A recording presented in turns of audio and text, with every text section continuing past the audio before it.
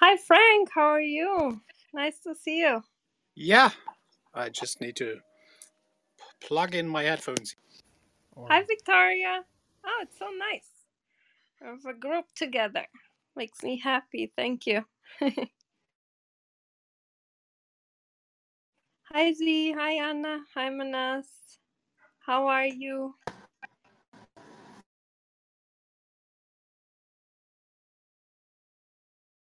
Hey, Z.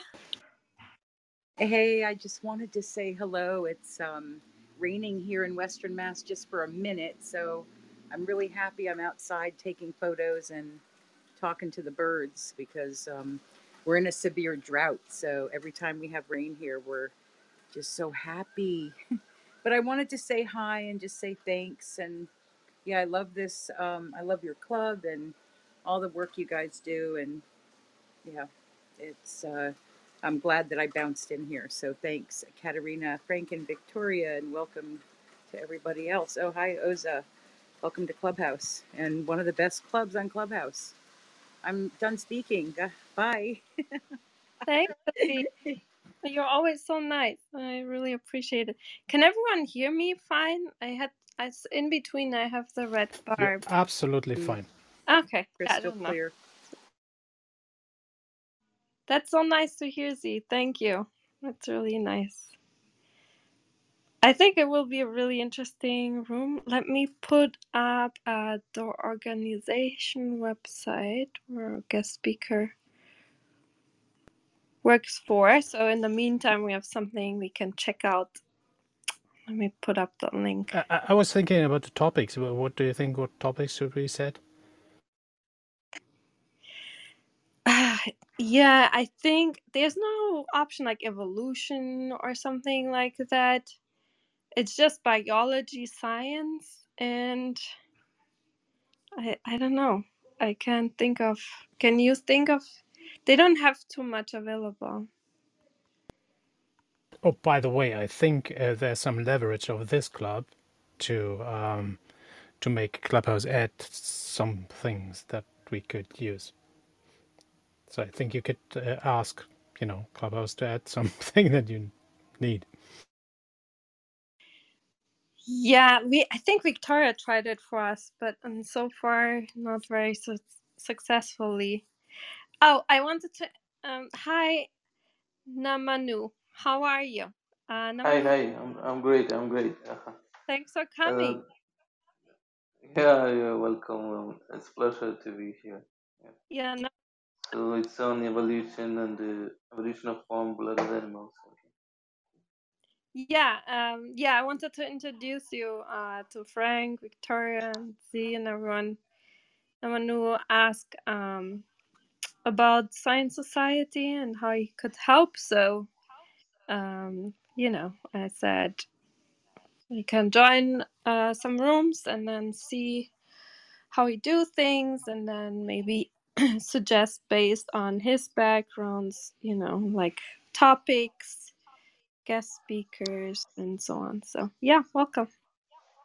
Yeah. Thank you. Hi, Frank. Hi, Victoria. Hi, Zed. Nice meeting you. And yeah, I'll just be here and listen to the discussion. And yeah, I'll hope to join you or propose some rooms like based on my background or something in the cutting edge field of my in my field especially. Yeah, so I'm here.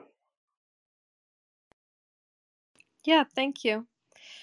We will start in around 5 minutes. Our guest speaker will be here shortly. So in the meantime, please check out the organization website, Paleomos. It's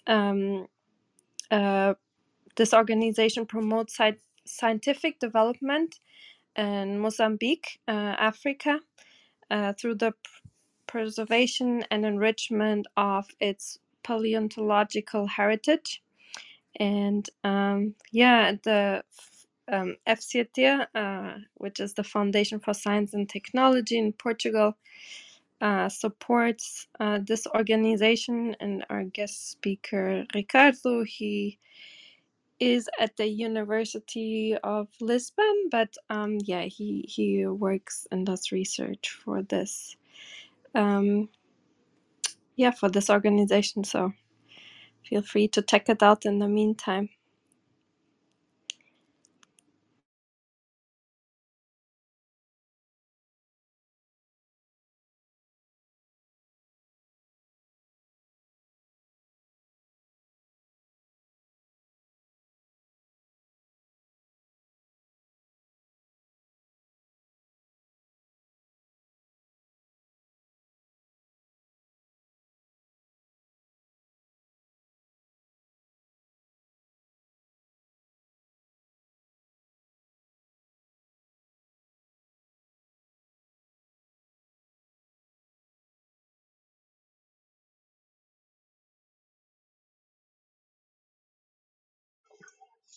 Obrigado.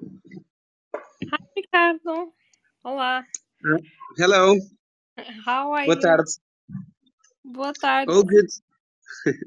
We are the only Portuguese speakers, but Victoria here, she almost Portuguese now, but she can't speak right now. I'm sorry. She's traveling, but she's here listening. How are you? Sorry, I didn't get it. You want me to speak in Portuguese or in English? No, in English, because it's just Okay, us okay. who's All right. but yeah, thank you for coming, and thank you for taking time to speak with us here today. We really appreciate it. Well, thank you for inviting me as well. So we will start in a couple of minutes. And how are you currently in Lisboa, or where are you currently located? Yes, I am. Right now, I'm in Lisboa, in Marvila, right next to the river, actually, to the right next to the big bridge, to 25th April bridge. Oh, nice! It's That's pretty. beautiful. I've been there a couple of times. Yeah. Sorry, it's my first time that I use Clubhouse. I'm not really familiar with how it works, but uh, I guess it's kind of like a voice chat room, isn't it? Yes. So okay, yeah, exactly. So you found the most important button, which is the unmute button. The mute So button. we Yes. can All hear. right. Then there is a chat option. So all the way on the bottom on the left, there's like a speech bubble with the number 6. So if you press on that in the chat room, so there you can chat with everyone, or people that are maybe in the noisy background also, they can comment and ask questions there instead of speak. I saw. And then we have on the top here, I posted the link of the Oh, Paleomosh. Paleomars. Okay. Yeah, but I will switch it Awesome. later to the paper when we Mm-hmm. start speaking. And All right. so how it works, if when people click on everyone, it's not like a screen share. So when people click on the link, everyone has to do it themselves. So if you like refer to an image in the paper or something like that, that's really helpful to I see. say, which number, table number or image number you're on. So Okay. Sounds good. yeah, those are the most important, but there's a lot more, but I don't think, for now you would need it. Or Okay. so. Oh, it's 2. Okay, we can slowly start. And okay, I'm sorry, I was sharing. Okay, welcome everyone to Science Society, and of course, a special welcome to you, Ricardo. And before we start, let me give like a very brief introduction to the audience, and then we'll go from there. So, Ricardo Araújo. He's a paleontologist and the co-founder of the original Niasa project, and is now the principal investigator of the Paleomarsh project. And he did his PhD at the Southern Methodist University in Angola, Plesiosaurus and Sauropterygian functional Yes, morphology under that's right. Fulbright scholarship. Sorry. Right. He's currently a researcher at the University of Lisbon in Portugal, and he led several Palniasa expeditions and supervised, trained a lot of students in Mozambique, and he also designed the paleontology laboratory and monitored its construction and setting up this lab. That's really impressive. So we are very honored having you here. And before we start, usually we ask a couple of interview questions, if that's okay with you. Yeah, sure. Thanks for the nice introduction, by the way. Yeah, thank you for being here. And so we usually ask, because we kind of think it's really interesting for people that are maybe not doing research or science, like, what led you to choose science as your path for your life? Like, was it something you always wanted to do? Was it some book, a teacher, some class? Yeah. What happened? Well, it's that's an interesting question. That I've never thought it in with those eyes, because I'm not even sure if it was me choosing science or science choosing me, because I was very young when I decided to be a paleontologist. I was 4 years old, and yeah, I've always wanted to be a paleontologist, and I am basically a kid that never really grew up. I, I still have the same fascination for dinosaurs and extinct uh, animals as I had when I was a little kid, opening up the chips packs, finding my first dinosaurs in there. That's wonderful. So you went with your passion and curiosity. That's so nice to hear, because actually that's what most people say here. When most speakers say something similar, like that. That they just Hmm. follow their curiosity. So it's kind of, we are very lucky to have a Yeah, life that we enjoy. And absolutely. what led you to the current research, the specific project, or also organizing this Paleomars lab? Like, is there maybe a story? Was it easy to get funding for it? Like, what's the background story there? Do you want the short version or the long the long story version? It can be also the long one, because it's kind of unique that we can just have a conversation here. So it can Okay. be something in between, long, however you would like. Okay.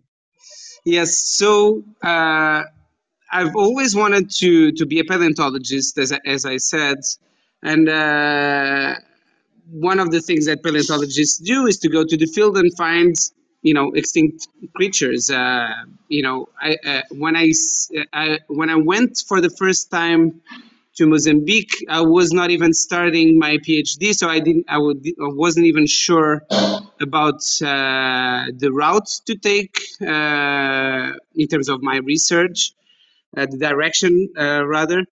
And so I was at the time I went to Mozambique. It was really the first expedition in like 50 years going to that country to find not dinosaurs but mammal ancestors. But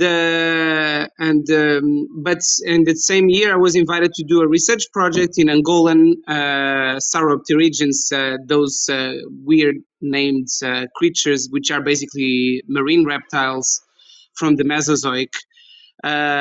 but I wanted to be able to develop the paleontology in another country. In Europe, we are pretty lucky in Europe and in the US because there's already kind of an infrastructure and a critical mass. But in countries like Mozambique, there's no such thing. Really, the research is very little, and and basically there's very few people even considering really doing research because it's not on top of their priorities. For instance, Mozambique, it's a country that's dealing currently with a lot of war problems in the north. It dealt with a long civil war during many years. There's starvation. There's a lot of economical problems in that country. So it's research. It's really not one of the top priorities. But the way I think about research and especially paleontology in a country like that, where the reality is very different, is it can be a catalyst and a booster for economical growth. For instance, there's places in France that attract millions of tourists every year, and they literally make certain areas in France and even in Portugal or any European countries or North America that bring a lot of people. And what I saw with that is that it's a tourism promoter. So the way I like to think about the PaleoMos project and instilling research by Mozambicans in Mozambique is kind of like a way to attract tourism as well, because when we find new things, especially stuff like mammal ancestors from like 250 million years ago, it also sparks the curiosity of people, of Mozambicans themselves, first of all. So they need to be firstly the ones interested on those matters, and that's the reason why focusing on the education is so important. And then later for bringing tourism as well. So it's a really long shot, I know, but that's kind of more or less the idea. So, but to go, I mean, I'm jumping back and forth, but I guess that's how it really is. And then when I went first to Mozambique, actually, it was really a first step we needed to find something basically. So in 2009, I was 23 years old at the time, and we just needed to find something basically to justify future expeditions and to justify that Mozambique was actually worth paleontologically speaking. There was enough fossils and enough material that would justify developing things further. And after like 3 weeks in the fields and without finding nothing, really, I was in my last week until we found the first fossils. It was really frustrating and complicated because I was in a really remote area in Nyassa. Nyassa is the poorest province in Mozambique. And there's really literally nothing. It's just small villages with very few people living there, just doing like very traditional. It's not hunter gathering. It's like, but it's close to that. They are just doing some farming, some little farming, and trading goods. Often money is not even involved. There was no electricity. There was literally nothing. And I was hiring local people to just guide me through more or less the field, although I knew more or less the areas to go. And they were just not believing in me. They were like, this guy's just insane. This guy's just crazy. He's coming here looking for bones of animals that are like 200 million years ago.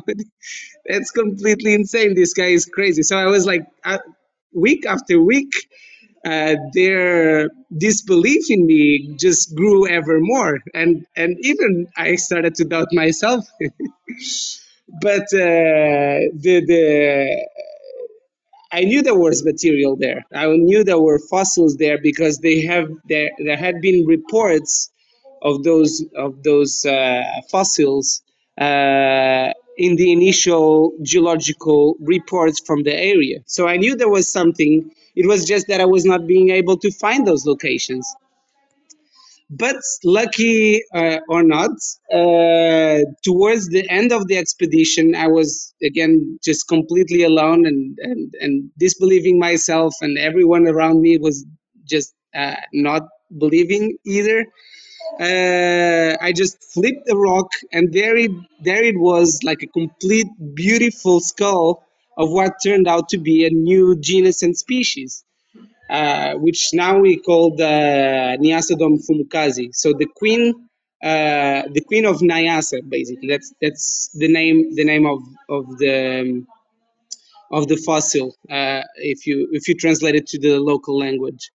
And it's that name because in that particular region, the tribes that live there, they are matrilinear. So it's actually the women that kind of uh, operates things more or less over there, or it's passed through the female lineage. So it's quite interesting. So we decided to call it the Queen of Nyasa because we don't really know the gender of that fossil.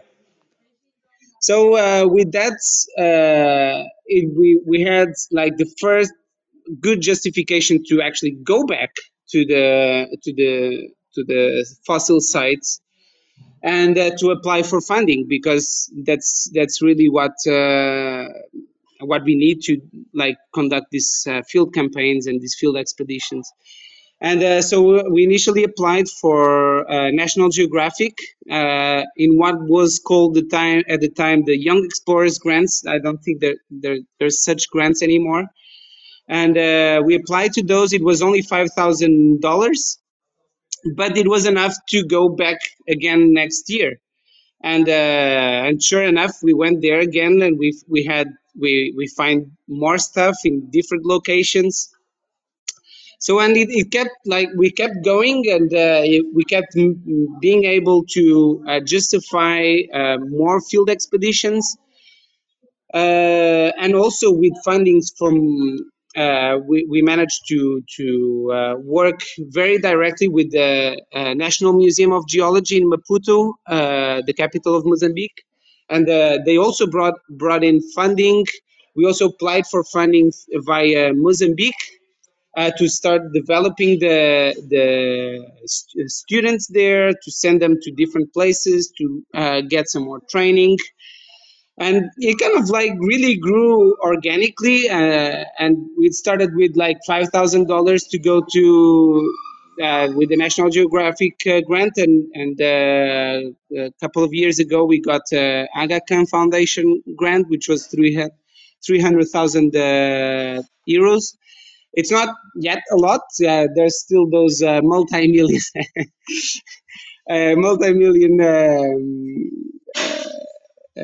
funds to apply for, but it's been enough to like justify to the local authorities to build up a new lab, to buy equipment, to furnish the whole structure in Maputo, to get training for many different Mozambican students.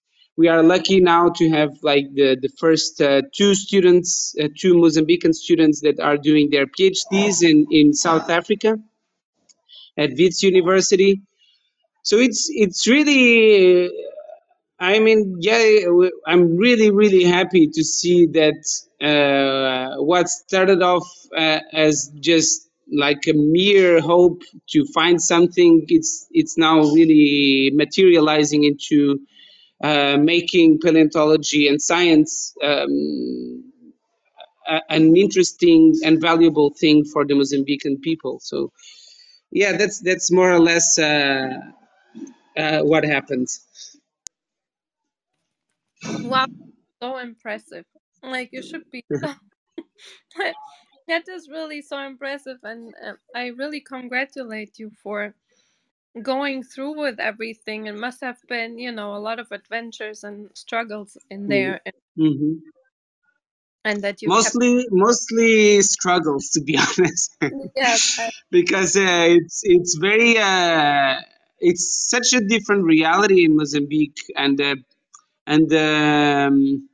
it's almost like we operate in different wavelengths. When I arrive to Mozambique to do anything, it's literally I have to tune in to the wavelength, and they have to kind of tune into to mine too, because that's how any relationship really works. And but yeah, it's been really a lot of struggling and a lot of emotions, but yeah, it's slowly getting there. I mean, we started in 2009, so it's been over a decade since we are doing this, so we better have some results as well.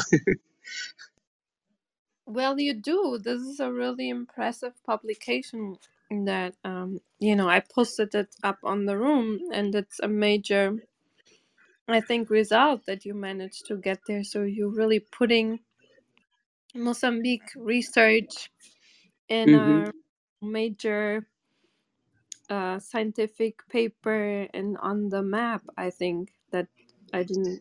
I'm not sure. That's I didn't. precisely the idea.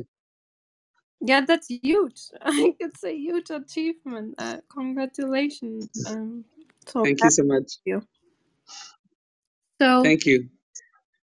yeah, feel free to talk here, tell the article, about the research, like what the findings are, and it's up to you if you welcome questions in between, or if you want people to wait a little bit until you can like bring your message over, and then we'll open up for questions. Yeah, people can just interrupt me. I think it's just more dynamic. I have no problem with that at all.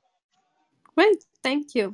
But yeah, if anyone has a question right now, just feel free to interrupt. I have no issues with that. I have a very important question. All right. What's the tastiest food out in Mozambique? The tastiest food, I would say it's like fish directly from the sea.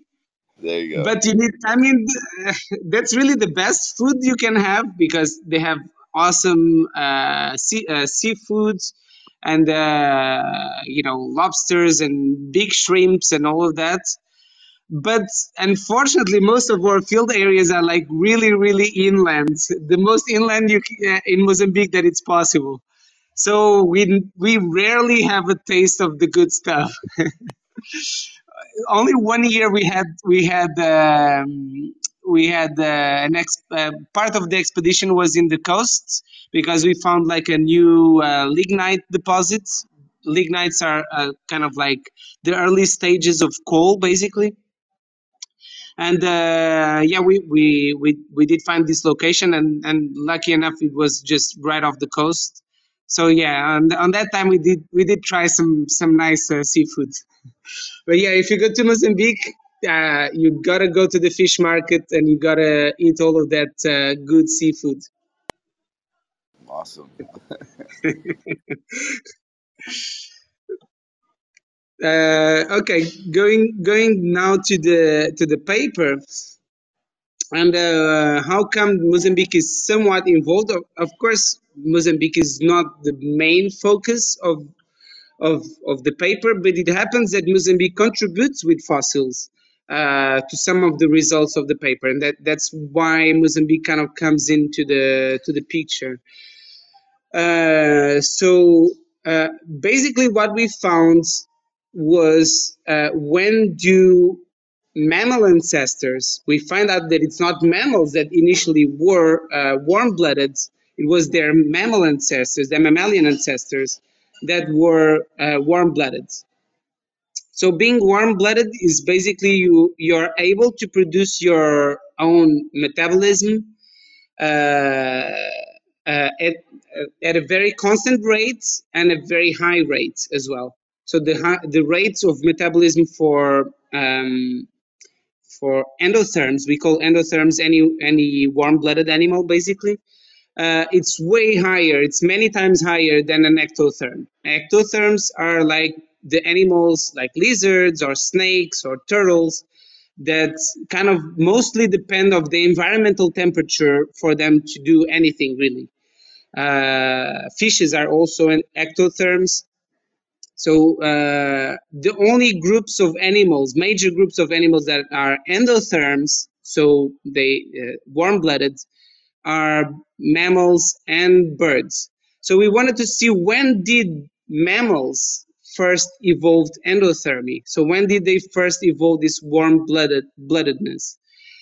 And we found out it was actually some 30 million years before the origin of mammals themselves. So it was their mammal ancestors that had this.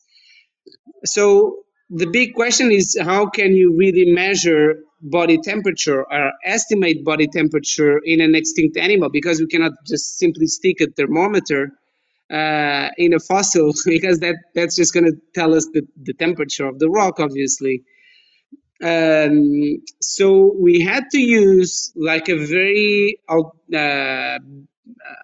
unconventional, I would say, proxy, which is the inner ear. So our ear is composed of two main things. The ear is not only capable of hearing things, that's one part of the ear. The other part of the ear works as kind of like the sense balance. It's called the vestibular organ or bony labyrinth, or bony labyrinth. And the other part is the cochlea, which is kind of like a coiled structure, and that's for hearing. So your inner ear has these two major functions, and we just focused in one of the functions, the vestibular organ, these semicircular canals, which so the vestibular organ is composed of these semicircular canals. And these semicircular canals are called semicircular because they are kind of circular most of the times, and they are orthogonal to each other.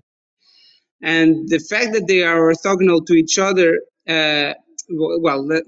still backing up a little bit. So these semicircular canals are filled with a liquid called endolymph. And when you rotate your head, this liquid inside of these canals is going to kind of slosh around. It's going to move in the opposite direction that the head is moving. And the canals are kind of orthogonal, so you have we humans and animals operate in 3 dimensions, so they kind of detect each orthogonal canal detects the accelerations of the head into the 3 dimensions. That's basically how it works. So there's this liquid called endolymph, and the equations that govern the sensitivity and basically the biomechanics of the inner ear of the semicircular canals is dependent on temperature, because the viscosity of the endolymph is dependent on temperature. If you think about it, any liquid is dependent on temperature, of course. If you start let's imagine if you put some oil on a pan, and at room temperature is very viscous, but when you start heating it up, it starts becoming less viscous. It starts to be runnier, basically.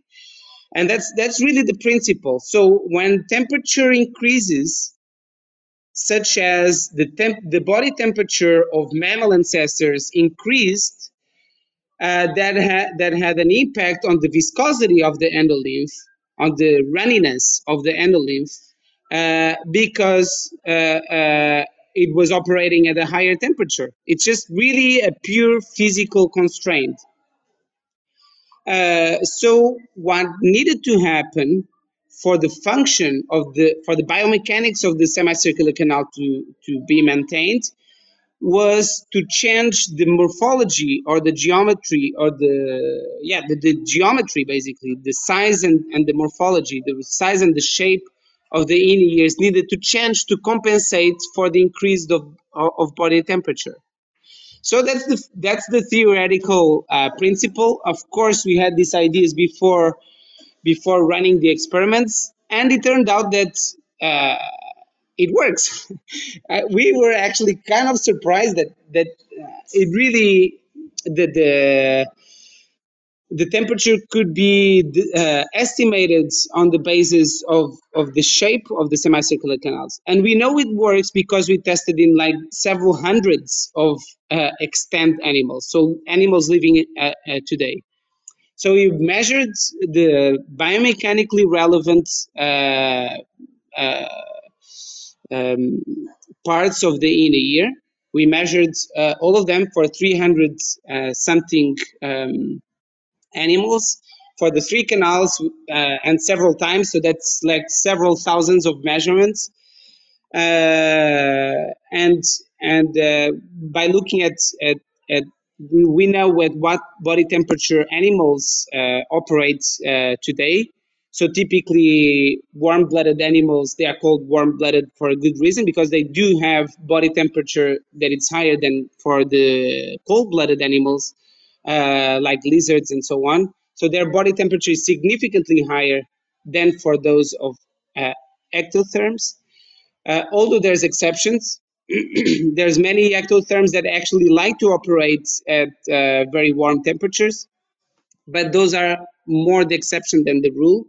If you look at one of the pictures of our paper, it's actually figure 3. There's these two. If I think you all have access to the paper, right? Yes. Yeah. Okay. It's So pinned up. yeah, so in figure 3, in one of those uh, probability density plots, where you have basically two. It's not two histograms because they are really two curves. You can see that the blue ones are the cold-blooded group, and the red ones are the warm-blooded group, and they separate really well. So we managed to test empirically that this proxy actually works, and it works with an astonishing precision of some 90 something percent for groups. When I say for groups, is for groups of animals, so clades of animals, because this metric, what we call the thermal motility index, works really well for groups and not so well for species, because species for species level, the signal from locomotion, because basically when you're looking at the inner ear, the inner ear is a system to basically measure the rotation of the head. So locomotion has a big impact on the functioning of the inner ear, obviously. But we, by working on the equations and by basically pulling apart the information that we need, it works really well for the temperature. But for species, the locomotion effects kind of like overrides the signal, and it doesn't work as well, but it works still pretty well. But for groups, we can have some 90% accuracy to detect the to detect basically, if you give me a group of animals and the inner ear of a group of animals, and we make the measurements, we can basically tell you with 90% accuracy if it's going to be an endotherm or an ectotherm. And this is done by then looking at the logistic regression, but that's kind of like technical detail. I don't think it matters so much. So yeah, it works pretty well for extant animals, and then of course we want to test for extinct animals. When you look at extinct animals, you have several different complications because oftentimes the inner ear is not entirely preserved. Sometimes it's deformed.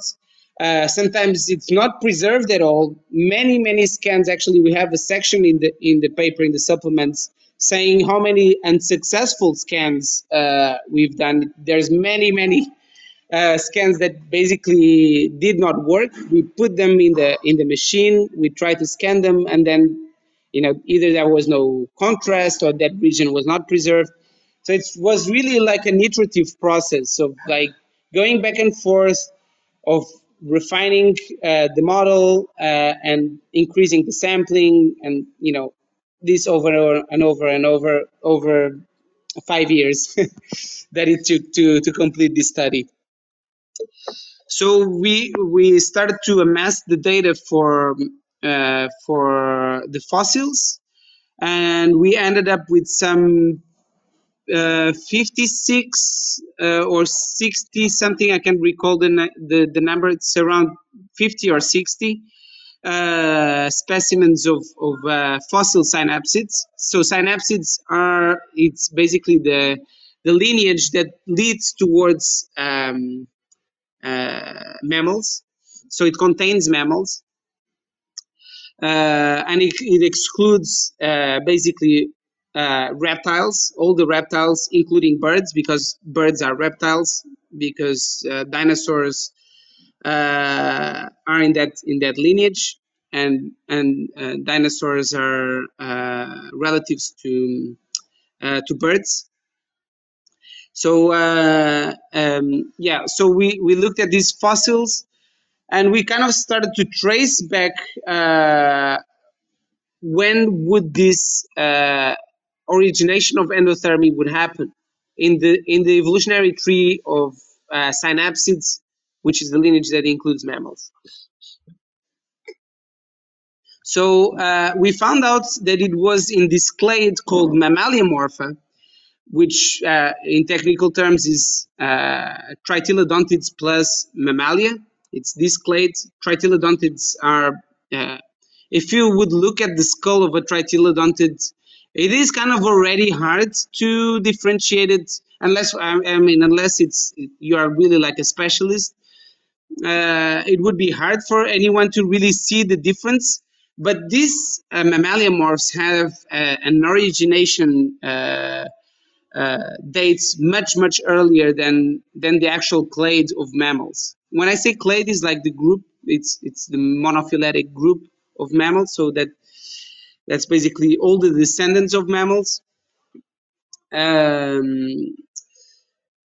So it's in this clade, and we found out that the acquisition of endothermy was actually very sudden in geological terms. It was in about 1 million years, and we tested this several different ways. We actually purposefully used gradual models to see if they would retrieve better results or not, and it was very consistent that the best evolutionary models that would explain the origination of endothermy, so of warm-bloodedness, would be like a very fast acquisition.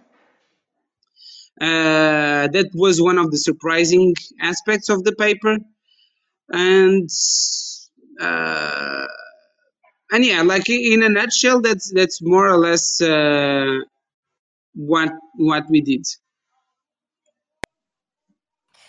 That's really impressive. So, That is so accurate, and that you can mhm. distinguish so well. Yeah, That's indeed.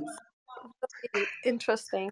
And so basically, do you so what happened to basically the timeline? Did that change, like your inside the timeline of when we think that warm-bloodedness started developing, or is that, do you still need to find more, bones? Uh, You mean what do you think triggered the such a sudden origination of endothermy? Yeah, exactly.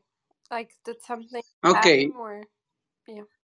we have, well, that, again, we are working with fossils and can only work with their bones mostly, unless you have like very exceptional findings. Sometimes that does happen, and you can find fossils with hairs and even like really soft tissues, like guts and like brain parts and but that's really rare. That's much more the exception than the rule.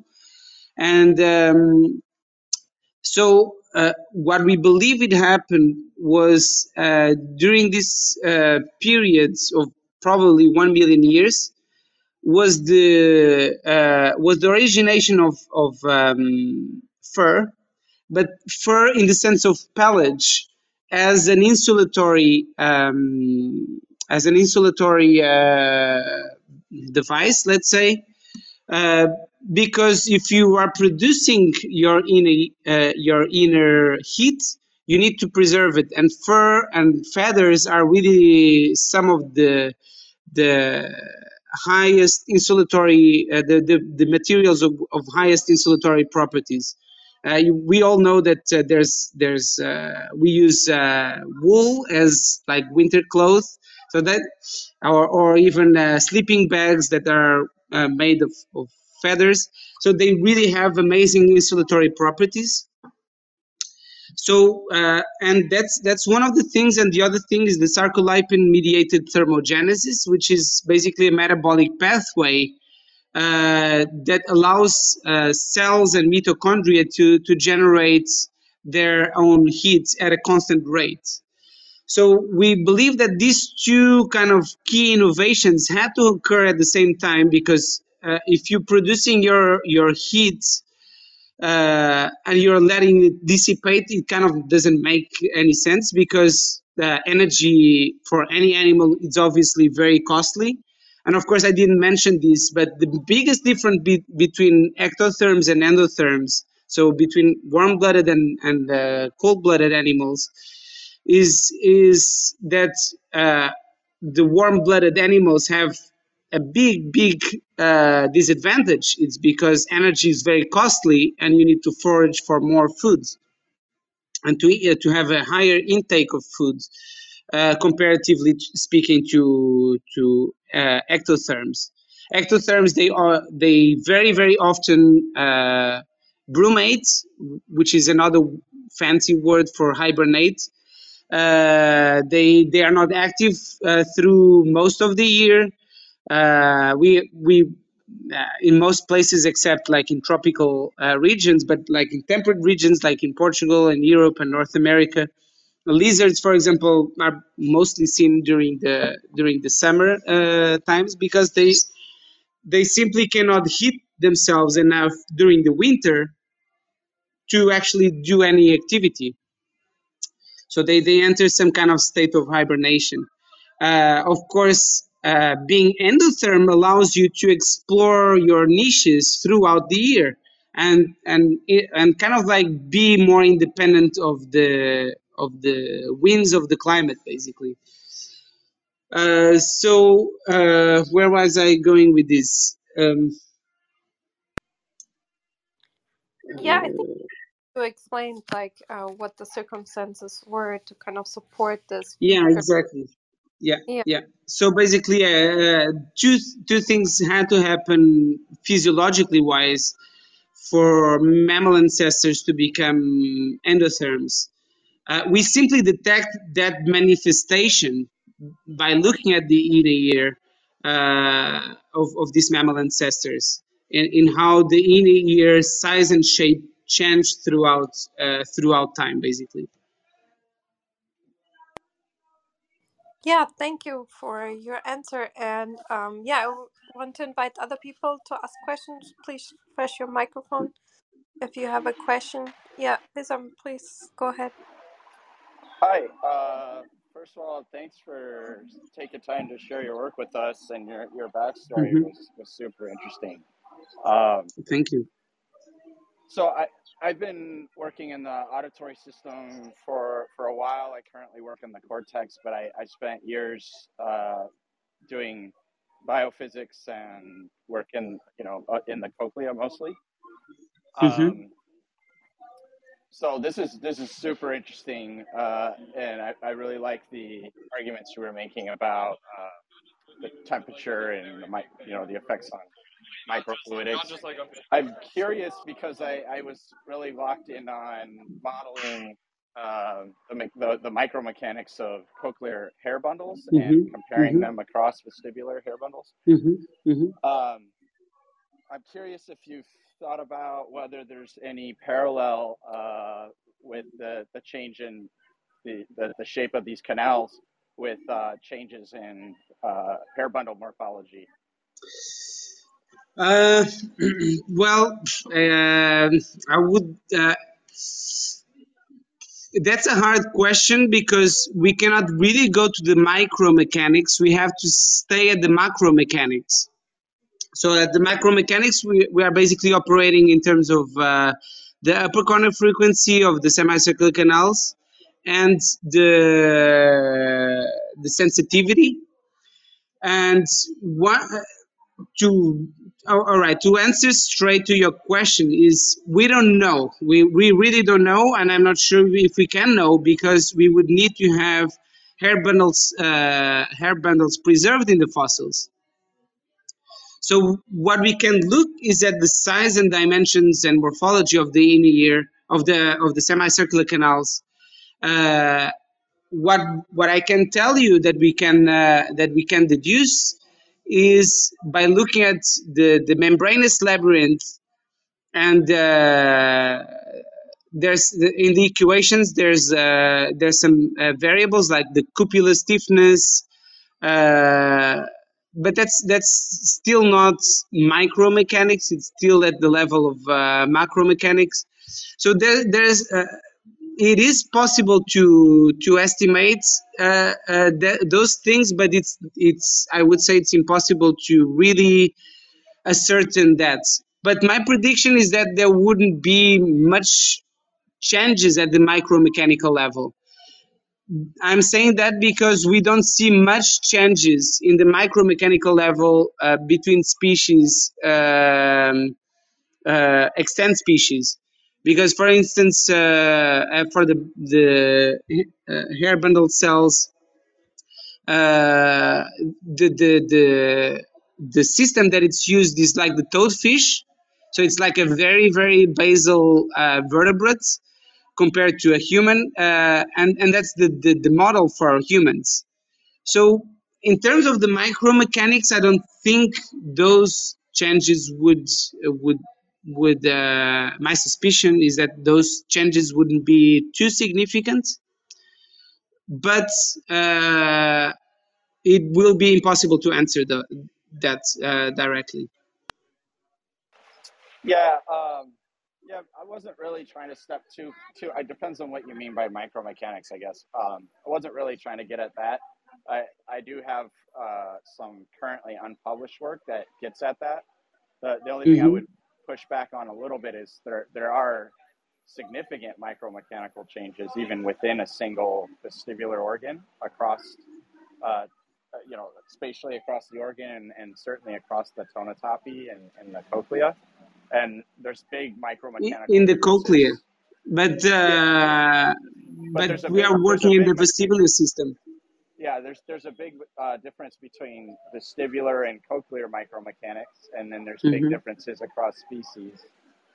But I was more wondering if there was like a corresponding systematic change in like gross hair bundle morphology, like size and shape of hair bundles corresponding with changes with shapes in the canals. But yeah, really the ideal person to answer to this would actually be Romain, who is unfortunately not here because he's more like the semicircular canal biomechanics expert.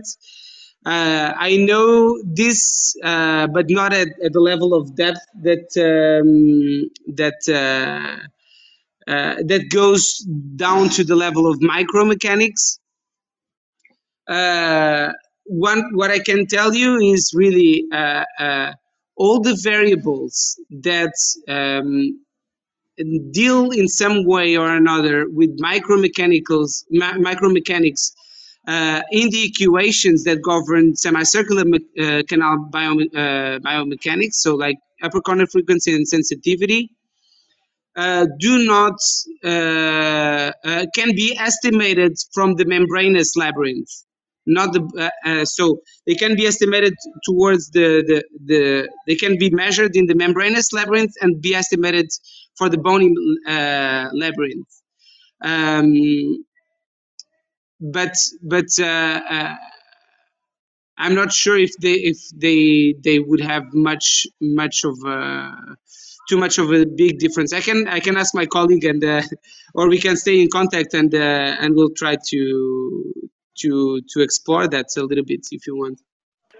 Yeah, sounds great.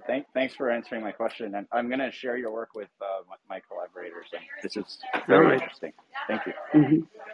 Thank you. Yeah, thank you. Dr. Shah, Joyce, Frank, did you have a question? So if nobody else has a question, I have now one. Do you have One Namanu? question. Yeah. Yeah, go So ahead. maybe it's I'm not sure it's within topic, but I was reading something about chameleon and something like this animal. I mean, it's a bit puzzle of like how these animals change color. What is the evolutionary, what is the evolutionary perspective from for this particular animal to get this color? In one of the paper I read, it's because it's trying to change the temperature of the body, because when it's this dark color, you can have more temperature. At the same time, if it's light color, you can radiate more temperature. So I was asking if you can give a hint about like how the evolutionary trait actually evolved, and I mean how it got the ability to change the colors and also the temperature. Yes. All right. So a chameleon can change colors and maybe heat up using basking and using darker colors to attract more heat, therefore to increase their temperature for being active. So yes, indeed, a chameleon is like your typical ectotherm that is basically actively thermoregulating by basking and doing all these behavioral things to heat up their temperatures until it reaches uh, their preferred temperature. So that then they can go and do whatever they need to do. Eat or forage or whatever. So, so your question is more like why would they have the body temperature that they have? Or, Uh, I mean, my question was like, is there any environmental feedback? Like, if you say, okay, evolutionary, like Darwinian point of evolution, like random mutation, but how is it possible to change the color or according to the environment or the I temperature? mean, they might change the color for regulating the temperature to get to their preferred temperature, right? Yeah. Uh, but it's still that's like still a typically ectotherm like behavior uh, because again, like typically ectotherms, they have a preferred temperature that they like to operate, so they need to reach up that temperature so that they can then be active. While endotherms, they have a constant inner metabolic system that raises the temperature and maintains the temperature constant. So I'm not sure if your question is more like, okay, if an ectotherm changes temperature and it still can operate within a certain range, how does that work? And one thing is the plastic, the plasticity of the physiological components of the inner ear. They can operate at a range of temperatures, but they have still a preferred body temperature that they like to operate the best. That they operate the best, actually, and that's been demonstrated by several papers, actually, in terms of like locomotor performance. Of course, there's like uh, it's really like a curve with a maximum. If you keep raising the temperature, a lizard will keep improving the maximum speed that they can go, and then it starts to decline. And it works more or less the same way for for the inner ear. It has it's like a curve. It should increase their performance until a certain temperature, and then if it starts operating at too higher temperatures, it's going to decline the performance, and that can be demonstrated by looking at the equations themselves. But one thing is this plasticity of the physiology. Another thing is the different time scale that we are talking about, and the time scale that we are talking about is evolutionary time scale in the order of millions of years. So we are not talking about little physiological changes to the inner ear and how like say in terms of micromechanics, things can change, but really at the large evolutionary scale, how did the inner ear change in terms of their gross morphology and dimensions? And what we do see in the fossil records, if we trace back the evolutionary history of these mammal ancestors, is that the size of the semicircular canals decreases, and that's predicted by the governing equations of the biomechanics when the temperature increases, when the body temperature increases. I'm not sure I was able to. I think this was more or less what you wanted to know, Thank right? you. Thanks a lot. So Okay. it was wonderful, Tom. Thank you. All right. Yeah, Frank, do you want to go ahead now? Thank you. Well, I think Dr. Shah, you opened your mic. I think maybe you want to ask a question first. Yeah, you can go first, or I can ask. Okay, thank you so much, Ricardo. That was a really fascinating work. And my question from you is about the optimization, because we are talking about the inner ear system, and I'm just assuming there is a optimization needed there, especially when you are talking about the temperature. And I was wondering, do you have any information about the electromotility and the distribution of the protein in regard to your research or not? I mean, again, with fossils, we are limited in terms of the amount of information we can have. Of course, there's this potassium channels at the very micro. I think that's even nanomechanics at a nanomechanical level. That need to be regulated for the hair bundle cells to work, but that's at a very different level than we are operating. We are operating at a macro mechanical level because that's really the only types of information that we can extract from fossils. So we have to bear in mind that we only have access to information of the bony labyrinth. It's not even the membranous labyrinth, because the endolymph runs within the membranous labyrinth.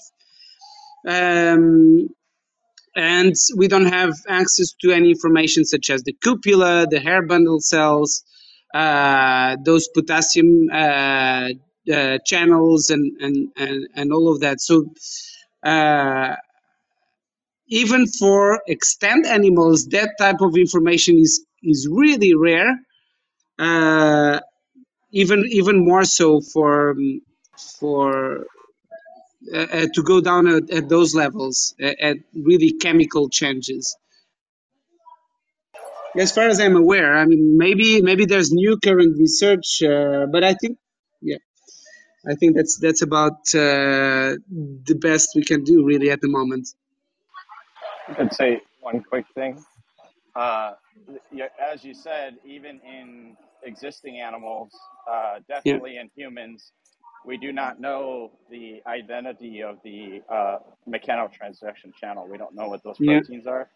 There are a couple labs in Harvard that are kind of making the Kool-Aid on a current theory. There's two proteins called TMC1 and TMC2 that are Mm-hmm. hypothesized to be part of that channel, but Mm-hmm. it's under heavy debate. So we know some pieces of the like tip link mechano sensitive channel assembly, but we really don't have a full picture of what's going Yeah. on. Yeah. Yeah. No, but that's going down to a level that we are not really operating. We are operating at the largest scale possible, and it's still for an entire dimetrodon, which is a 4 or 5 meters long animal. We are operating at millimeter scale. For an animal that is 300 million years old. So we really have to operate at a macro mechanical level. We cannot even think. I mean, we can deduce things and we can extrapolate how they might work, but we cannot have access to any of that information at that level. The thing is, in the end of the day, what's really surprising and what we really enjoyed is the fact that by looking at the macro mechanical level, still there is empirical strong evidence that the thermomotility index, this matrix that we are using, works with 90% accuracy. So that's something that needs to be taken into account. So temperature does have a huge impact in the macro mechanics. So if it has an impact on the macro mechanics, it will certainly have at the nanomechanics level and certainly have at the micromechanics level too. So yeah, I mean, uh, yeah, it's we have to work with what we have, and what we have is fossils. And even to get information from those fossils, I tell you, it took us a long time. Took us many years to assemble this data set. So, I mean, it is what it is. I would love to look at proteins in these fossils, but I mean, we can't. That's the reality of things, unfortunately. Like, if I would design it, right? I'm not a audio circuitry expert and never was, but if I would design it with having more liquid faster, I would just add more inhibition to the system, no? Like some more inhibitory neurons and receptors. Wouldn't that From wouldn't that a be enough? from a neurological standpoint, Yeah, well, that would probably. it seems that animals did not opt via that way. I mean, if the morphology of the inner ear really does change, Oh no, that seems that it was effectively the yeah, option that animals took. yeah, that. But then also, would you think that there's still like just more signals coming in still, like, and then But you wouldn't clearly, maybe the temperature signal seems to have an overriding effect on this, for sure, because otherwise we wouldn't have such a clear separation between ectotherms and endotherms, yeah. No, right? I don't mean like just like the anatomy, but additionally maybe you would add to the neurological circuitry some more inhibition to the system. I Mm-hmm. don't Yeah, yeah, yeah. maybe it doesn't make sense, but Mm. wisdom, do you think that Uh, makes sense? what I would say is I'm very biased. I think the hearing organs are fantastic. But they are as finely tuned and optimized of an organ as we know of. Like the auditory system, for example, is tuned to up to 9 octaves, which is in contrast to less than an octave in the visual system. It spans multiple orders of magnitude, and it's very, very sensitive. Cochlear hair cells can detect vibrations of the tympanic membrane that are less than the width of a hydrogen atom. So things have been really, really, really finely tuned. It's broad dynamic range, high sensitivity. This is the kind of thing engineers just dream of designing. So in terms of the front end, I don't know that there's much more to be optimized. But certainly downstream, there's But opportunities for now neural that integration. reminded me of one thing. I'm not so sure about the neurological aspects of it, but one thing that did change, and that birds, for instance, had taken a different evolutionary route, was instead of changing the morphology of the morphology and the size of the semicircular canals, birds did change the viscosity in terms of the chemistry. Literally, the chemistry of birds, um, uh, bird endolymph is different from all the other animals.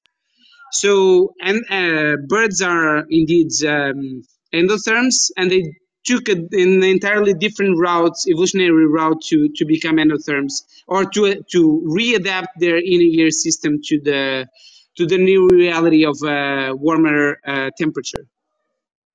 The But other big I mean, the this is other big again not talking at a neurological level. This is really talking about just the inner workings of the semicircular canal system. another So I got a quick question about. I'll just make one last Sorry, comment. go ahead, Wisdom. The other thing that's of interest, a difference across mammals and birds, is birds can regenerate hair cells. So everything I was saying about, the precise optimization of the mammalian system, that has to work with the constraint of not being able to regenerate hair cells. So it has to do all of that and be robust. But that's for the cochlear. That's for the cochlear system, right? Yes. Same for vestibular. Okay. Labs that are going after how to regenerate hair cells in mammals are studying, vestibular end organs of Okay. birds. Yeah, This is usually when you have a more fine-tuned system that is more precise, you basically have more variety of inhibition. Like you have more different types of interneurons and also more subtypes of GABA A receptors and so on. So that's why I thought that there's probably a heavy complex inhibitory system than the normal person. Yeah, that now that you say that again, Katerina, it does remind me too.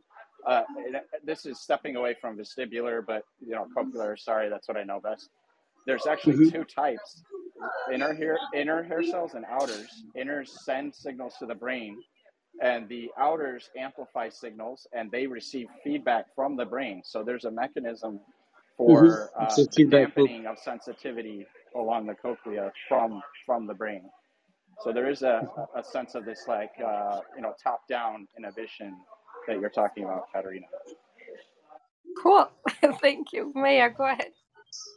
Speaking of, it'd be interesting as far as the viscosity changes in the birds. You say, okay, they changed it. So one question would be, why did they change it? Is it because they're gonna, basically go up in elevation and down and adjustments there? That's one. And then the second one is, what about those diving birds, right? Those birds that could dive down into the water and hunt for fish, but they go down pretty darn deep, right? The types of questions that I'm getting, they are. I mean, how many viscosity measurements have ever been done for the endolymph of birds? They have only been done for one species, which is the pigeon, and for 8 samples. Okay, so the amount of research on this stuff, it's really really limited. I mean, I have no idea if diving birds. My suspicion would be that, overall birds would have more or less the same viscosity, because they operate all more or less at the same body temperature, and they do more or less the same kinds of things. Of course, this is like a suspicion and a guesstimate, an educated guess. Really, that's really what it is. But it's no more than that, because there's really little. I mean, as I said, there's only one paper ever published on the viscosity of the aniline for birds. So I mean, and that's actually one of the things that our paper exposes is that there's very little stuff done across entire groups of animals in this type of research. I mean, we are paleontologists and we are working with our systems and what we can do. And actually, we did try to talk. Maybe some of you know Richard Rabbits, who's from the University of Utah, and he's kind of like a little bit of the Pope in terms of semicircular canal biomechanics.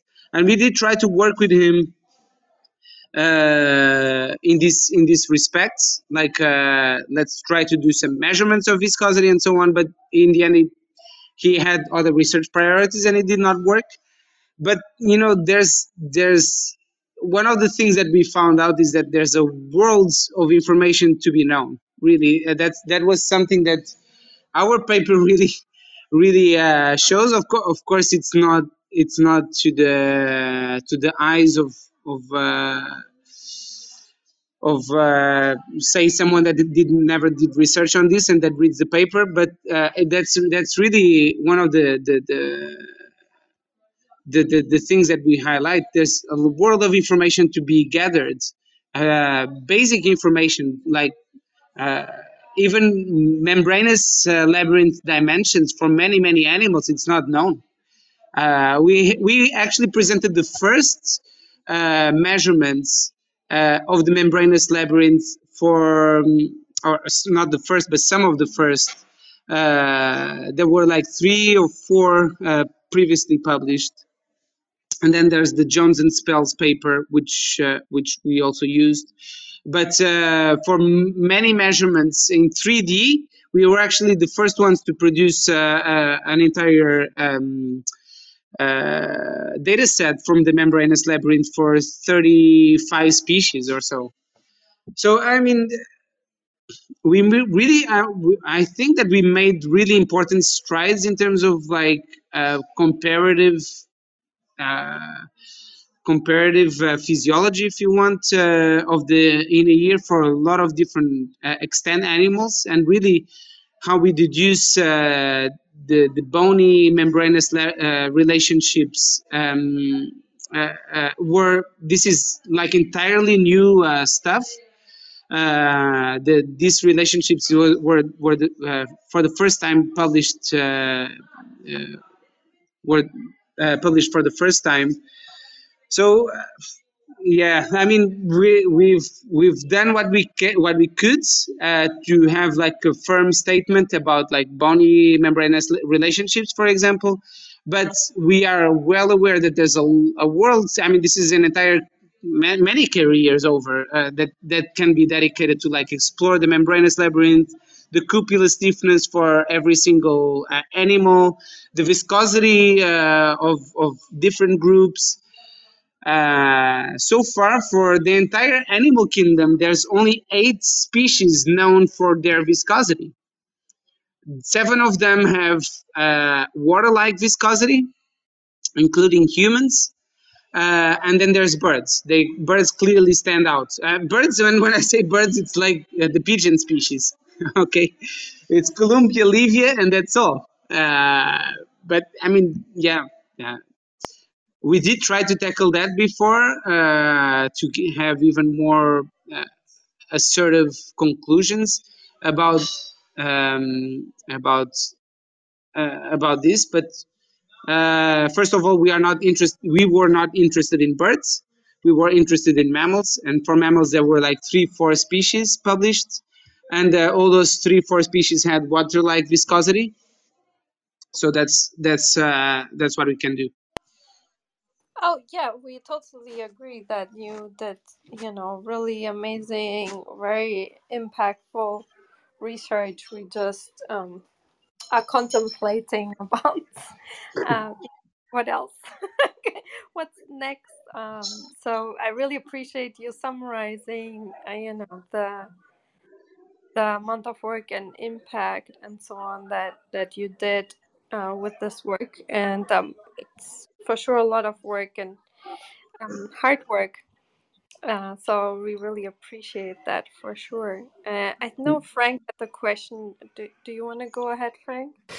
I have kind of two questions, but it seems like with a question that Maher stated, I think I'll get a similar question because I'm also going that direction. So I mean, right now I'm more of a social scientist, but I trained as a sound engineer, so I'm very into the speed of sound thing, and and you touched the motor coordination, navigation, spatial awareness. These terms are in the paper. So I was also wondering if there's the speed of sound in air is 343 meters per second, and in water it's 1,480. So I was wondering what the temperature of the blood had as an effect on this navigation system. So that was kind of my first question, but I guess the answer would be kind of in the direction that Maher got. But the thing is, the temperature of the endolymph is the temperature of the body, and not the temperature of the medium that the animal is immersed in, whether it's air or water or, I don't know, lava. Whatever. The body temperature is really what matters. It's not so much of the temperature of the medium. Unless you are asking more things along the lines of the cochlear system, which is the auditory system, and that would not be a question for me. So that would be for the cochlear researcher that was talking before. Yeah. With and I we are having these discussions, so I'm always interested into that. So, but as a paleontologist, I Yes. hope I get that correct, right? So, just a more basic question. I'm also interested into when the tactile sense split from the auditory sense. So maybe that is way outside of the scope of the paper. So I'm just interested in your take on that. How did that happen? Because I have a lot of discussions on that. That the touch and hearing, that there are similar cells involved, and so how is that similar or different in your understanding in the evolutionary sense? Well, that's one of the most marvelous stories that paleontology can tell, and unfortunately, I'm not a specialist on this. But what you can see very, very clearly in the fossil records is the evolution of the middle ear in the fossils. You can actually see the migration of the mandibular bones, migrating to form eventually the middle ear. So those three bones that compose the middle ear. And basically, yeah, it was what paleontologists can tell is kind of like the timing of that occurrence and how did it change. Eventually, I'm not so much aware if there's people really working on the biophysics of how that sound transmission stuff works.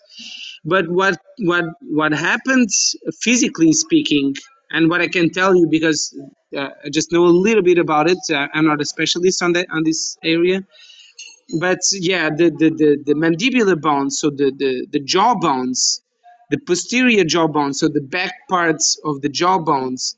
So yeah, all right. If you look at the reptile jaw, it's composed of many different bones. Okay, there's like the angular, there's the cerangular, there's the articular, there's the pre-articular, there's the coronoids, there's a bunch of different bones. There's the dental, where the dentary has all the teeth. So like there's different bones that compose the jaw of say a lizard, your general reptile. But if you look at the jaw of a mammal, it's only composed of one bone. So you have these two extremes. You have a lot of bones in like the ancestral condition, and then you have only one bone in the mammalian condition. And what really happened was that the back part of the jaw, what people think is that and actually you see many lizards doing this today. They kind of put their head on the ground to kind of like here it's not really hearing, because it's more like to feel the transmission of vibrations through the ground. So they put their head on the ground, and when you put your head in the ground, if you are a lizard, the bones that touch are the mandibular bones, so the bones of the jaw. So the posterior parts of these bones started to shorten and shorten ever more, until they become what they are today. Oh my god! And it's really just three tiny little bones. Hello? So, I guess I think Ricardo did got a phone call. I think he's still speaking, but there's maybe another phone ringing. Yeah, I am, but there's so much noise right now. I think they're kicking me out.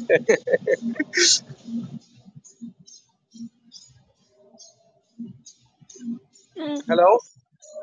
Yeah, yeah, yeah, we're we can here. Are you hear you. okay? Thank Is you. everything okay? Yeah, just 1 second.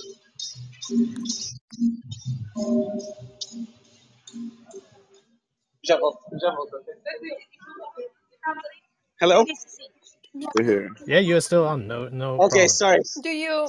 Sorry, they just started music out loud here, and I needed to migrate somewhere else. Yeah. Well, how much time do you have? I know we're going over an hour now, so yeah. Let me know. Until all your questions are satisfied. So Oh wow. That could be like 12 hours, dude. Just so Yeah. you know. Don't say that. Don't Like we say talk a that. lot on here. well then We got a lot of then brains. But we also listen. I don't know, a little bit more, because it's night here already. It's 8 p.m. Yeah, I'm 1 hour ahead here in Germany. So Okay. As long as you're having fun and you want to keep going, the clubhouse is kind of what we do. I guess we're shifting into more of a social Okay. experience there. Yeah, we can just keep going for a little bit, and then actually I have a dinner, but it's not too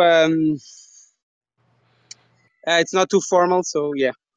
So, I mean, one of the reasons I was asking about the birds earlier, I was wondering, like, because when the birds, they dive, they go down, and there's, especially those deep diving birds, right? There's a lot of pressure that they're applying to the ear, right? And especially I was wondering viscosity levels of, having, like, especially with nitrogen going into the, in the bubbles and stuff like that, right?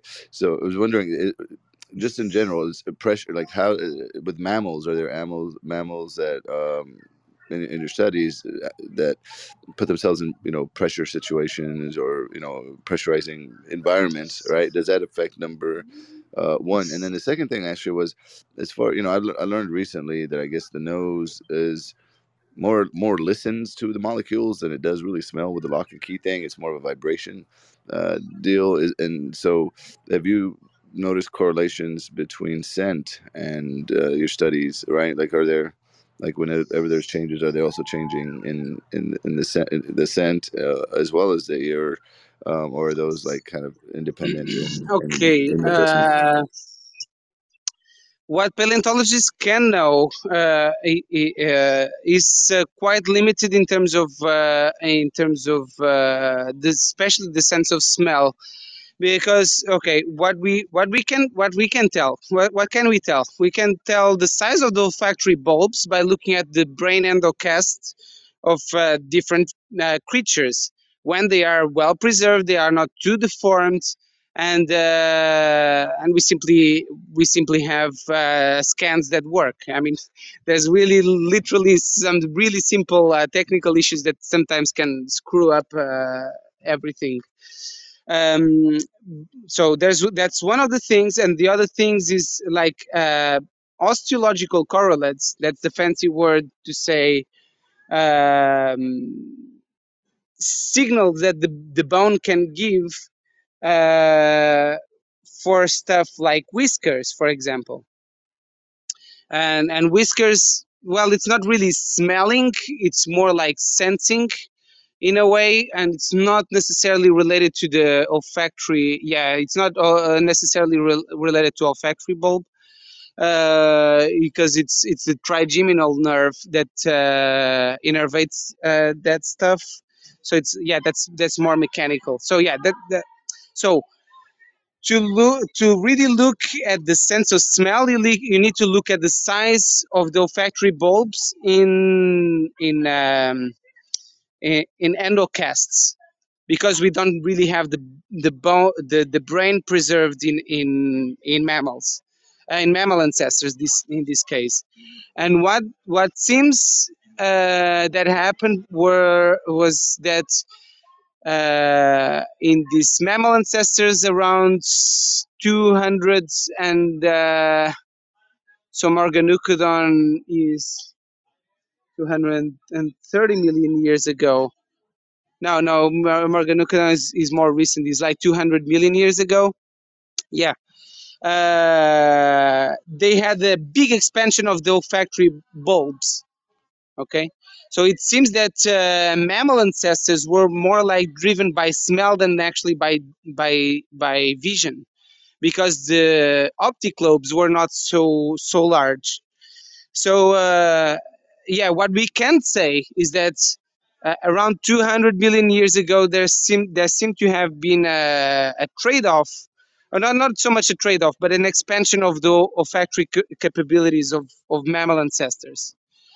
But you see, that's a kind of like a limited. Maybe this is not really help answering or satisfying your curiosity per se.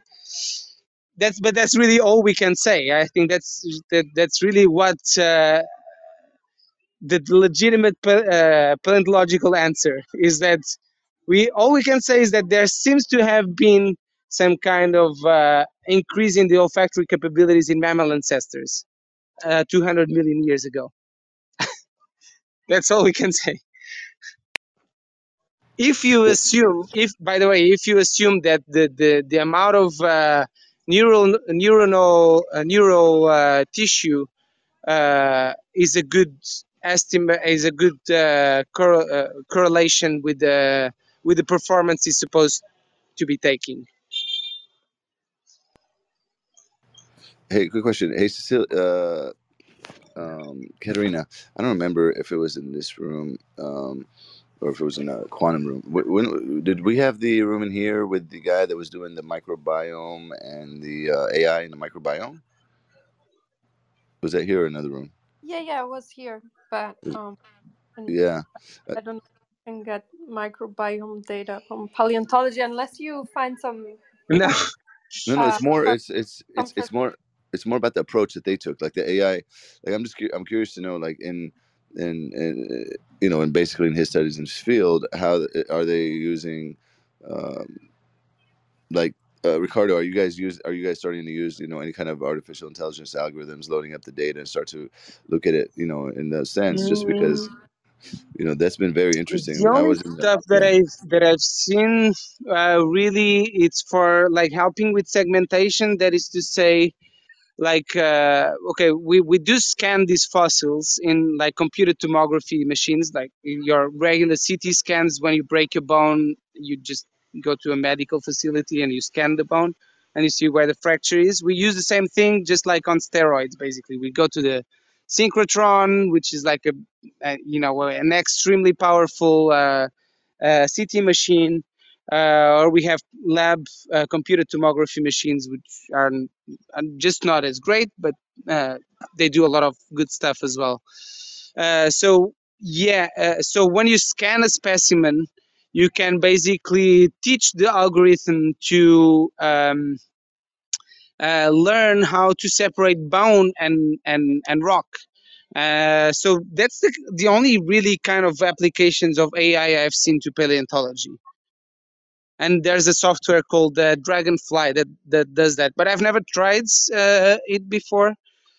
I prefer still to rely on my own senses in terms of like separating these bonds, because it's really tricky. It's really tricky. Yeah.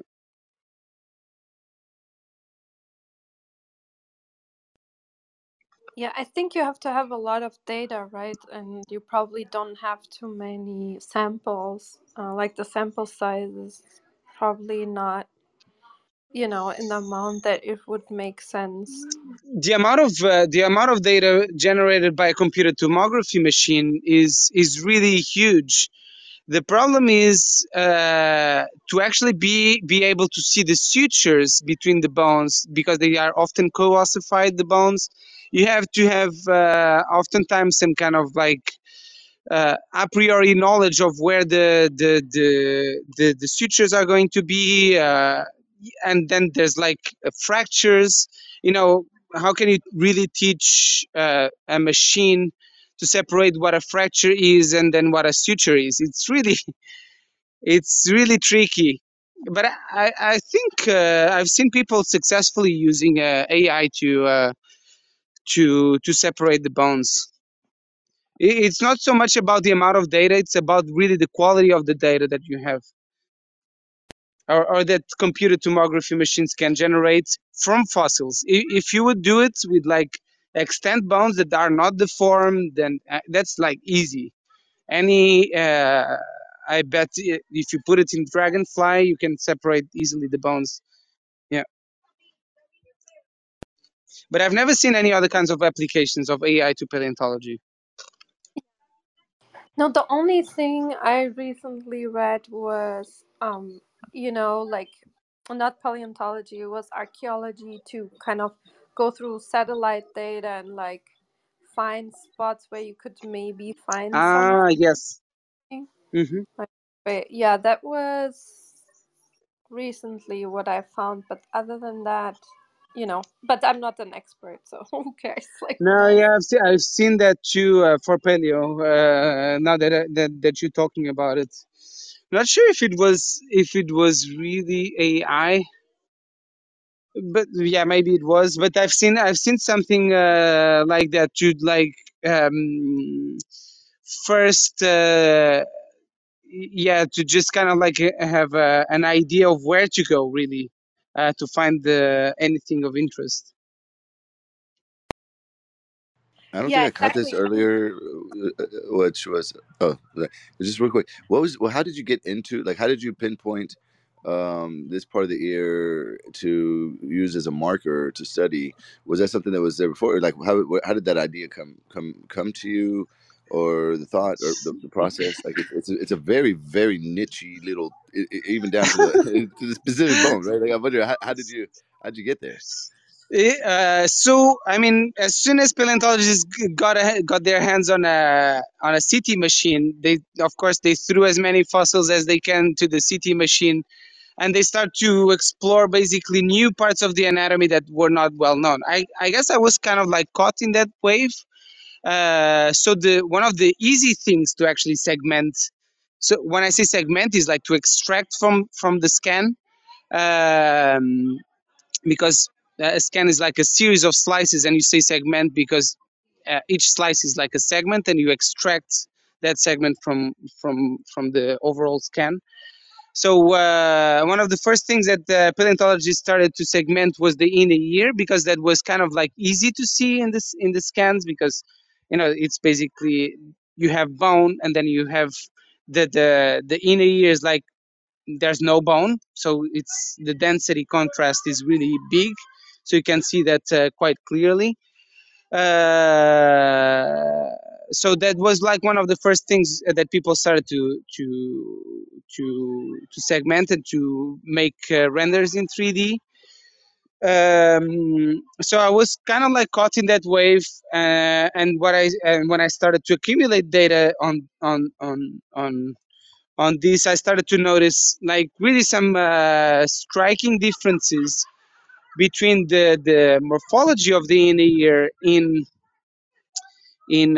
these mammal ancestors that we were finding in Mozambique, comparing to mammals. And these mammal ancestors had more like of a reptilian shape and size compared to mammals. Mammals have like if you show me a inner ear of any mammal, I can tell you immediately this is going to be a mammal, this is going to be a bird or whatever, because the morphology it's very specific for each one of the groups. But the morphology for mammals, it's really unique. It's like the canals, they are called semicircular. They are really circular. In mammals, they are really thin and they are really small, comparatively speaking, when you scale for the body mass. Okay, when you look at mammal ancestors, and when I started to look at this stuff, I started to see that the size of the inner ears were really large, much thicker comparatively speaking to those of mammals, and eccentric. They were like more like of ellipsoids than really circles. Although the name semicircular canals, despite the name of semicircular canals. So I was started to wonder why was there this difference. So eventually, I started to talk to a colleague and now friend of mine who is also the first author of the paper, Romain David, who's a French guy working uh, in ear in paleontology as well, and we started to discuss and really wonder what these differences were. And he had more like of how do you say, a more technical approach to this. And he started to say, hey, have you noticed at these equations, if you flip around a few things, uh, maybe these differences that we are seeing have some impact on the semicircular duct biomechanics. And yeah, we then started to explore this.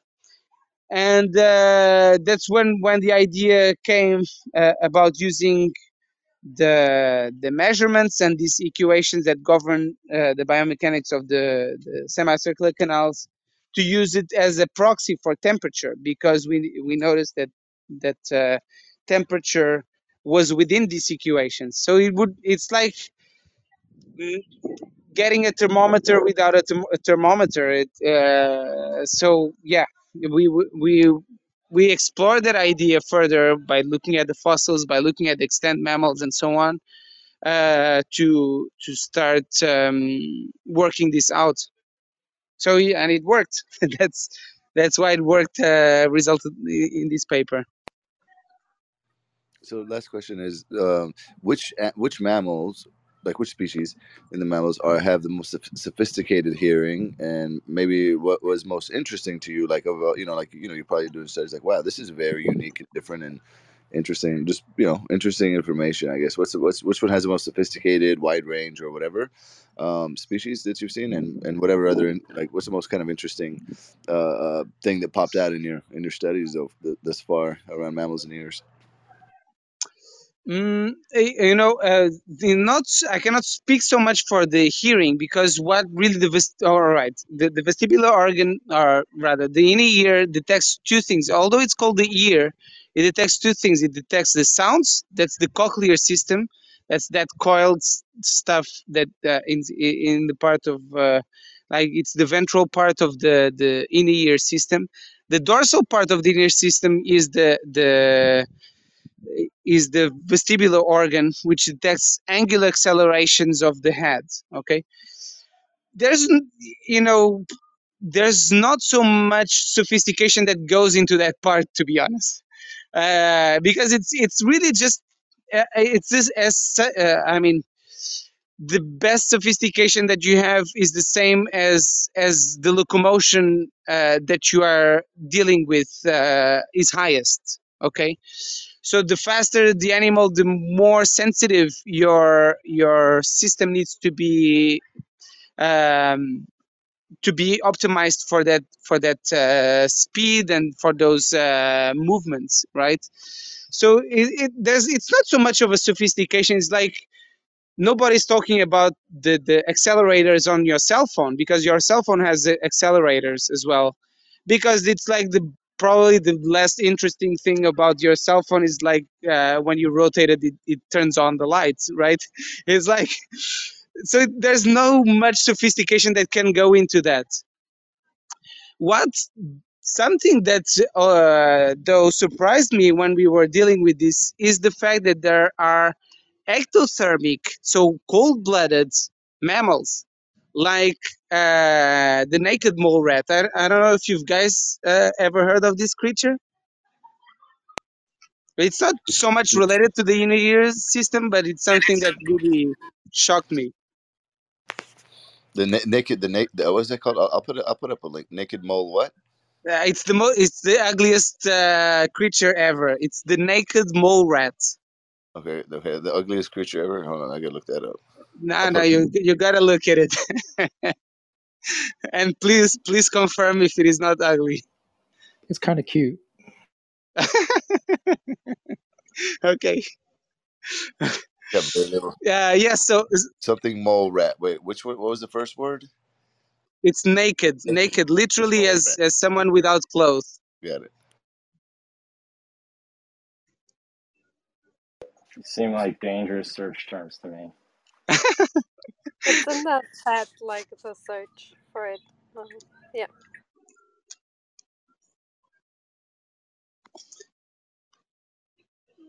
So yes, the naked mole rat is actually a rare example of an ectothermic mammal. So mammals have been warm-blooded. We found since 233 million years ago, and there's an extant mammal that's like against all odds. It's actually ectothermic. So they do produce some internal heat, but the internal heat still it's not enough to make it correlate uh, vastly with the external temperature. So if you put a naked mole rat outside of its burrows, it's likely to die. So yeah, that kind of really surprised me. That evolution sometimes can be not so reversible, but so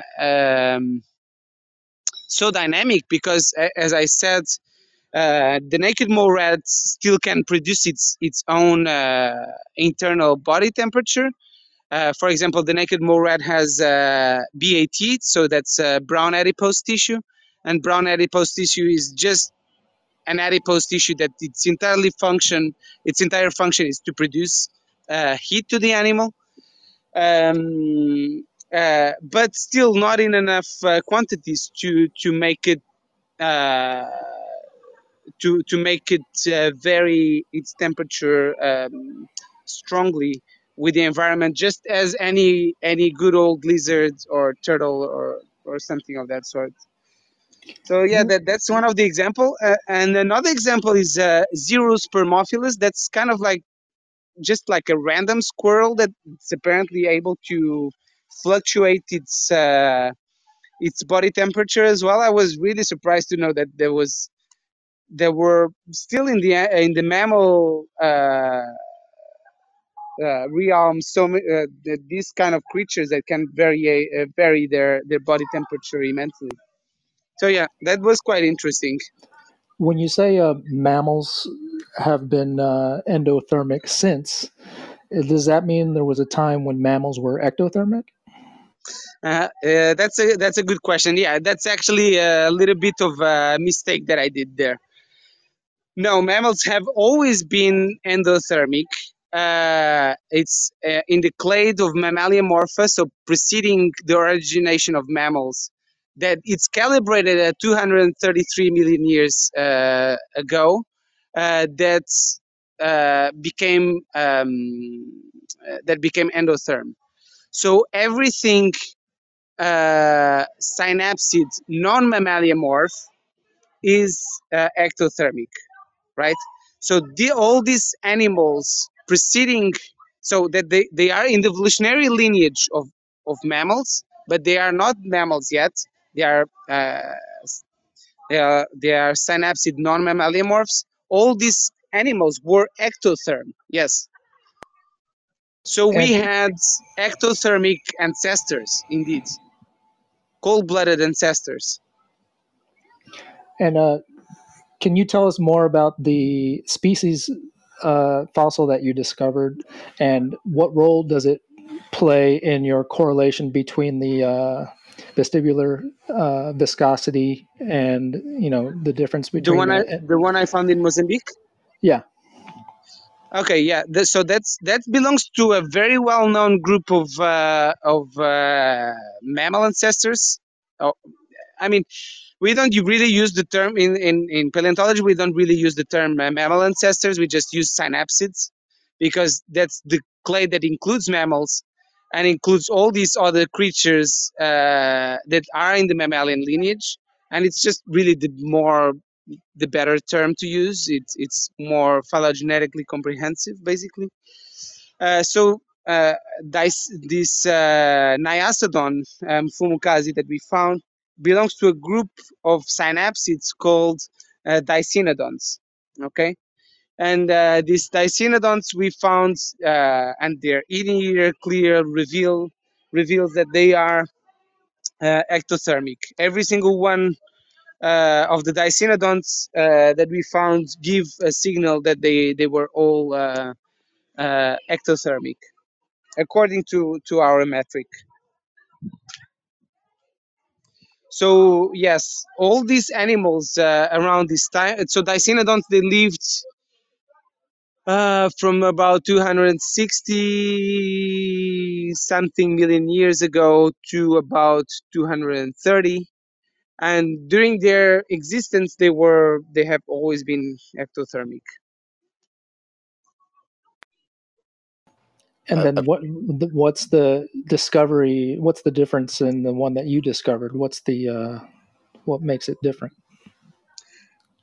It's not. It's not. I mean, our paper is not so much about a particular discovery. It's about the general evolution of the group, basically. So we find. I mean, our fossil in the one we find in Mozambique just fits perfectly the pattern of all other Dicynodons that have ever been found in the world. Okay, in Zambia, in South Africa, in Russia. So it fits perfectly that one. I mean, I just mentioned that one because that was kind of like one of the fossils that started making me think about this stuff, basically. Because we scanned that one and it had a nice inner ear. It had everything preserved. We isolated every single bone of it, but it just fits the pattern as expected. No crazy things going on with Nyasodon in Mozambique. Okay, and just one more quick question: is there any correlation between the speed of movement of an Mhm. animal and the vestibular fluid viscosity? That's actually one of the really interesting phylogenetic generalized least squares correlations that we did in our. I mean, that's a fancy word to say a phylogenetically corrected correlation. Um, that we found that the semicircular duct function does correlate with maximum anaerobic speed. That is to say, the maximum speed that an animal can do for a short burst of time. So yes, there is correlation of both metrics of semicircular duct function. So upper corner frequency, both relevant metrics, upper corner frequency and sensitivity of the semicircular duct function with maximum anaerobic speeds, and for that matter, we also compile the data for maximum aerobic speeds, and we do find a correlation with that too. Interesting. So Thank you. in other way, yeah, the if you go to the supplements of the paper, this might be interesting for the person. I'm sorry, I did not memorize the name that was working on the cochlear stuff as well. But yeah, we did explore this a lot in the paper. Yeah, thank you for answering those questions. My kids will run into the car in a few minutes, so I will be loud in a few minutes. But wanted to ask a question more related to, you know, the institute, the lab you built, because I know there are a lot of people here and on Clubhouse that kind of, you know, plan or do similar stuff. If it's an institute or, you know, a research company and so on, like, what is the advice you can give people that want to build something like this in a very remote area with no Hmm. budgets? Like how did it work? Like, how did you succeed, and what's the advice you could give people? Find the right person to work with you. That's really the only good advice I can give. Uh, because if you don't, we were lucky enough to when I started to go to Mozambique to and starting this project. There was this guy called Luis Costa Jr. Unfortunately, he died on a car crash a few years ago, and he was amazing. He was just a facilitator. He just made everything easy in like a country that was not ours, and he saw the potential of the project, and now we are kind of like collecting the fruits of this effort. And it was really a bilateral collaboration.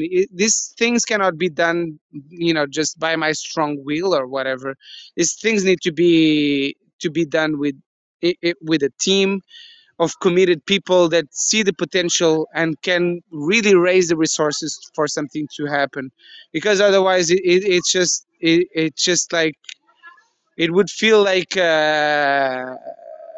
swimming against the current. So the key is people. Find the right person, and and really work those relationships. I think that's what really matters, I would say. Yeah, thank you for that insight. That's really interesting. Mm, Um, yeah, it's really an important insight.